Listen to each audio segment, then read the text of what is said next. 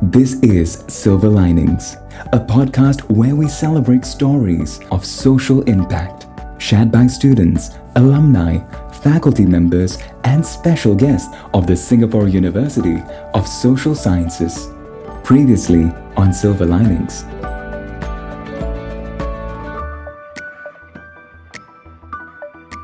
The importance of giving care with love. You know, as professionals, sometimes we think about the care that we are showering on our clients. But actually, they want to see the love in our actions. This is something I learned from the program. Yes. The emotional needs are very important. And when they say, I'm useless, actually what they're saying is emotionally they are broken. We are very fortunate, Ellen and I.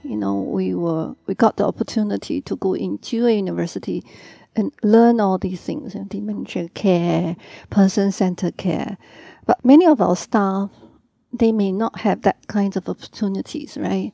So one other thing is very important for me as a manager in the center is to impart this kind of practices and ideas to the staff at the center. Because in Singapore, it's very hard to find people, particularly local people, who understand all these issues and the practices, why we do things this way. So when I have staff in the center, I like to share with them, why we do things this way. Yes, and you are doing with the gerontology perspective, isn't it? Yes. Treating the older client as a whole person. Because it's not an easy job. It's very tiring. And they don't get paid so well lots of times. So how to motivate the staff and to keep the staff in the center. Actually, it's also to work together, with them to ensure that actually we are doing a very meaningful job. And at the end of the day, as what Prof say, it's very meaningful and satisfying at the end of the day. Tell me, in this COVID situation, are there any challenges that you face? Oh, there is a lot of challenges. In the beginning, I remember when circuit breaker was announced, advisories, circular directives came, and for the bigger good, we were told to restrict ourselves to only those who have no family support, inadequate family support, very little family support. And I've narrowed down my client list to less than 10. And less than 10, but there are so many clients out there who need our help. So we couldn't get around doing that. But nevertheless, we still went in, but instead of having one staff going in, we have two staff going in. Were you allowed, two staff? Yes, we were still allowed to go in. That was exception for home care. Essential services. These are essential services, so we were not closed. So we continue to provide the services. So but you have to wear all the personal protective equipment, PPEs, with masks, with goggles on as well. That is another challenge. Because of that, our staff gets very warm under the PPEs, and they have to travel from home to home using public transport. That didn't help. Yeah. So those were the challenges. And you? For us as a caregiver, all of my staff, we need to engage the family members during the circuit breaker. Every day we need to call them. So to see the familiar faces during the circuit breaker. Do you do video call? We do video calls. We do Zoom, some of them. My staff were so creative, they thought about the WhatsApp group calls. So to bring different elderlies to see each other during the circuit breaker. Oh, you're my friend. What happened to you? What do you do? What do you eat? I see. Yeah, so we become so creative, We send out homework, for the elderly. They do their math, their English. Yes, they do coloring. We send all these the homework packages to... We could do the exercise together, yes. But not the personal hygiene part. The personal hygiene is it's very just difficult. not possible. I agree. You have to bring somebody to the toilet. You have to bring him to the toilet. So you have to shower him. You just can't. And in COVID, we were told, right, that seniors are vulnerable. Yes. And family members must make sure that they don't go out. Yeah. And if they do go out, they must come back quickly, wear the mask, safe distancing. Now even coming back after the circuit breaker, right? So most of the elderly, they all come back to the centers. Every day they need to wear masks. So sometimes I feel very grateful. First week they will say, very difficult. They keep on pulling down their masks. But when they are in a group, when they see each other, my friend wear mask. and they try to be more patient and more tolerant. So that's why coming to a center is so important. As just now in the beginning when Ellen said and Kalyani, you also mentioned, lots of them, they don't want to be institutionalized, right? And that's what I heard when the family members, when they brought them to the center in the beginning. My mama, I don't think she can stay in the center, but there's no way to go. Where do I go? I need to work. So when they come to the center, I say, give me a week. Let's see, let's try. Let your mom stay here. We try our best. I would say 90% of the time, most of the elderly, they can stay at the center. Yeah. And ever since, they mingle, they make friends, they do activities, and they can. That's right. Yeah, so you are able to make them change their mind. Yes. Yeah. So in terms of this societal level kind of approach that we are taking currently, are there areas of policies where you think we could make a difference, we could improve? We went to different countries to understand how the gerontologists practice, how society practice in the various countries, whether it is in the Western culture or the Oriental's way of doing things. Singapore has a little to learn from them. For example, in the area of volunteerism, what we can use is to get a lot of our able-bodied volunteers to come in to help in this sector. Because if we can engage them while they are young, and when I say young, I don't mean the teenagers or the 20s, the 30s and the 40s. When we start to engage them at this age, they know that one day they will be seniors eventually. So when they start to volunteer to help to work in this elderly sector, they will be able to understand in 20 years, 30 years time, when they age themselves, they will know what is expected of them to care for themselves because they are now being trained as volunteers. So let us maybe look into the possibility of young old becoming volunteers in Singapore so that we can tap their experience as well as their desire to contribute something back to society. Do you have any ideas on that? Volunteer is one very good way of educating to society. Besides them being educated themselves, volunteer would also in itself help the sector. Because currently, as you know, manpower is very tight in Singapore, particularly in this sector. There are not many people who wants to work in this sector as caregiving associates or caregivers. So if we are able to tap on the volunteers of the young old, that would certainly help to relieve this shortage of manpower. I think another way is how can we encourage those young old to come out, maybe just retire, to come out and volunteer, contribute some of their time in these sectors. I remember the days when I was in the gerontology program, my prof mentioned something which really, I'm still thinking about it 10 years after.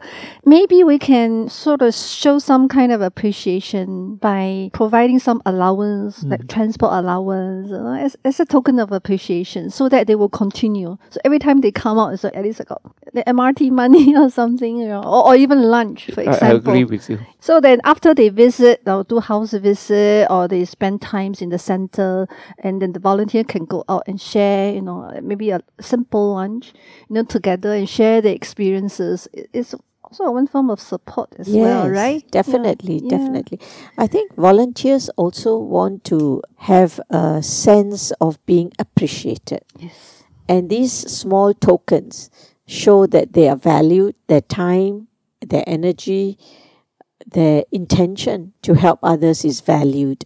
So when we talk about encouraging volunteerism among people in their 50s and 60s, it has many, many rewards for society, for the people they visit, and it also helps them to feel that they are valued by society. And in a way, when they go around and help the agencies or help the centers, what they are doing is they are mainstreaming the whole idea about aging as an opportunity. And they are actually demonstrating that they are still able to contribute back to society. And this is a good message even to pass to students in primary school or secondary school. Yeah. If we can build it into the curriculum, we can have seniors coming in to speak to the class or demonstrate how they played certain games in the past, or they were able to uphold certain traditions, rituals.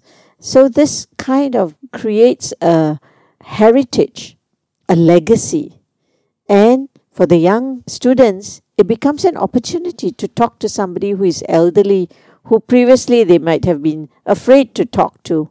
Now they're given an opportunity to understand what is aging process, why grandpa does this at home. They can then reflect back on their own family and how this whole idea of aging is not frightening anymore. Many a time youngsters are frightened of the aging process. So this would debunk the myth that you have to be afraid of aging. Wow, I learned something today as well. I know I'm thinking about how I can bring my maybe more able, the elderly in my center to go to childcare and share with them, their experiences, the things they used to play. Yeah. Thank you. Thank you. Learning never stops, Wing. Yeah. Yeah. Yeah, great. So one aspect of societal contribution is the social service agencies, or with the help of NVPC, we could get as many volunteers as possible. But when these volunteers comes in, we must be able to structure some programs for them. Volunteers cannot come in and do what they want. It's just like when I was in the police force, in the volunteer police, we were given structured training. Yes. After the structured training, then we would deploy like a regular police. Right. So the training of the volunteer Exactly. before they are Deployed. sent. Yes. And then perhaps even a couple of short workshops. How do you communicate with an elderly person? How do you communicate with a caregiver who is stressed out? How do we help caregivers to care for themselves? Self-care.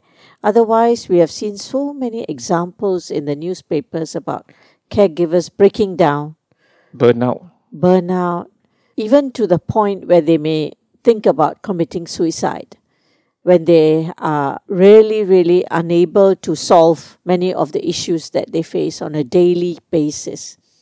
The other more damaging part is when there is elder abuse.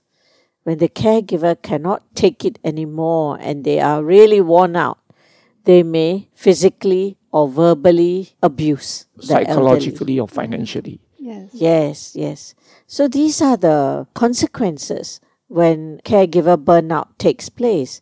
So part of our role in society is to be able to identify before they reach that point of burnout. How can neighbors come in? How can family members help to identify that, oh, my sister is really coming to the point where she can't care for mom anymore?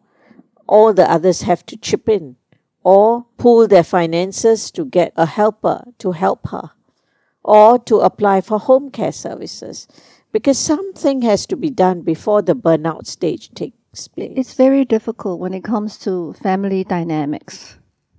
I've got elderlies who have maybe 8 or 9 children. So in the end, the whole care burden falls on like 1 or 2 of their children, and the others were not helping. So that's why they are under so much stress.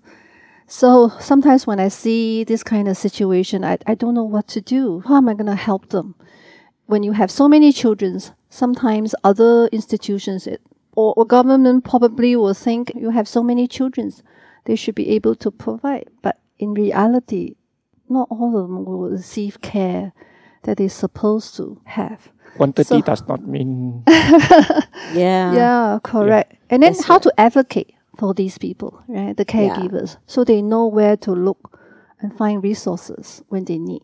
That's right. So some of our policies, like the Many Helping Hand policy, it leads to fragmentation rather than integration of services, because different agencies have their own turfs, they have their own internal do's and don'ts, geographical boundaries, etc. So, although the philosophy of many helping hands is a good one in the sense that we have public, private, people sector all contributing to the challenges, but this is maybe you can say the unintended consequence that there is lacking of integration. And the other part of, I think, the challenge is that a lot of people do not have the correct knowledge that they need to be a caregiver. And they may not think about going for caregiver training workshops because they think that it's still a long time away. My parents are still mobile, active. And then suddenly, one day, there's a crisis. They're thrust into it. And they become a caregiver overnight. Yes, just want to share one example. In my center, I have this elderly. When he came, he only had mild dementia, and I've been trying to ask the family members, the spouse, to come to our caregiver training program. Before the COVID-19, we provide twice a year the caregiver training for the family members of our clients. For example, we have understanding dementias, self-care as well, mindfulness, and also how to conduct activities at home for those with dementia. Some of the family members, they are very proactive and they will come, but there are family members, no matter how many times you invite them, they don't show up because of whatever things, maybe I'm very, very busy. As what Kalyani mentioned, they think he's not at this stage yet. But 2 years down the road, you can see the dementia progressed. Now they are under a lot of troubles. So in the end, the decision, it may be, so I will probably send this client to a nursing home. So I thought if they can come and learn a bit more about dementia, and as a whole family, maybe all the children and the spouse coming together, maybe they can intervene early at home and how to respond to the dementia client at home. And that really will help a lot.